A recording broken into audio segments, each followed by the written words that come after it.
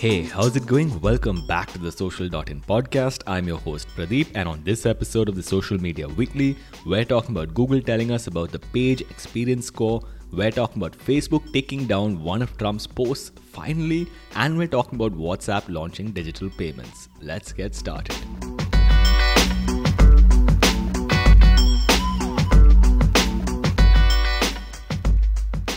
So the first story we have for today is about Google telling us about the page experience score. So if you're having a panic attack about this, don't worry, Google will only implement it in 2021, but at least now you have time to get your website in order. The first metric that you have to be aware of is called Largest Contentful Point or LCP, and it has to be under 2.5 seconds, meaning that there should be a point in your website's load time within 2.5 seconds when a large amount of content should have loaded. The second metric is called First Input Delay, and it basically means that within 100 milliseconds, your website should be interactive.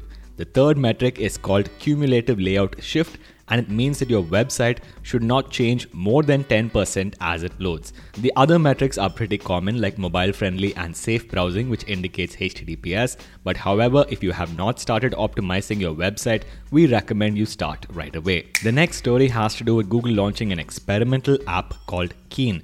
This Keen app is available on Android and web, and it's a complete Pinterest ripoff. You can open up the app and enter a subject that you're keen about, for example, dog training, and Google will suggest additional topics like dog training videos and dog training products which you can buy on Amazon, and it will build a sort of Pinterest board-like layout for you, which you can then edit or add to, and you can also share with your friends and family so that they can collaborate. It's like a modern version of Google Alerts, and here's hoping that Google continues to come out with more original ideas in the future. Our next story has to do with Facebook finally taking down one of President Trump's posts. So this has been going back and forth for a long time. Twitter put out a badge on President Trump's tweets and even took them down, but the same tweets, when posted to Facebook, they were completely left alone.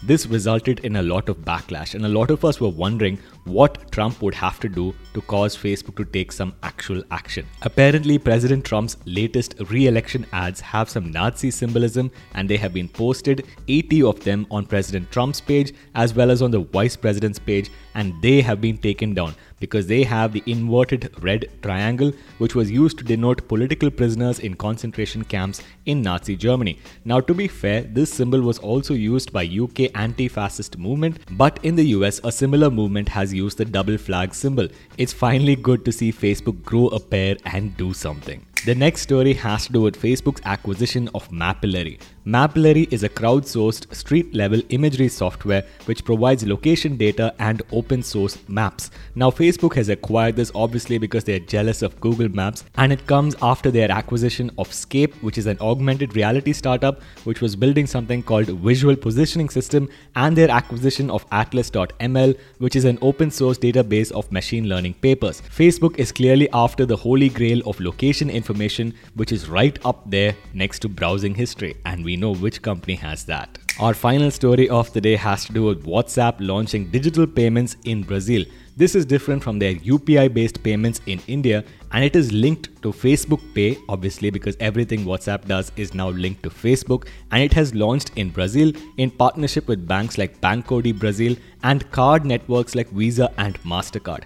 People can use WhatsApp and Facebook Pay to send money from person-to-person transactions as well as from person-to-business transactions. For the P2B transactions, that's person to business, there is a Facebook transaction charge of 3.99%. This is obviously in addition to all of the data that Facebook is going to harvest from this service.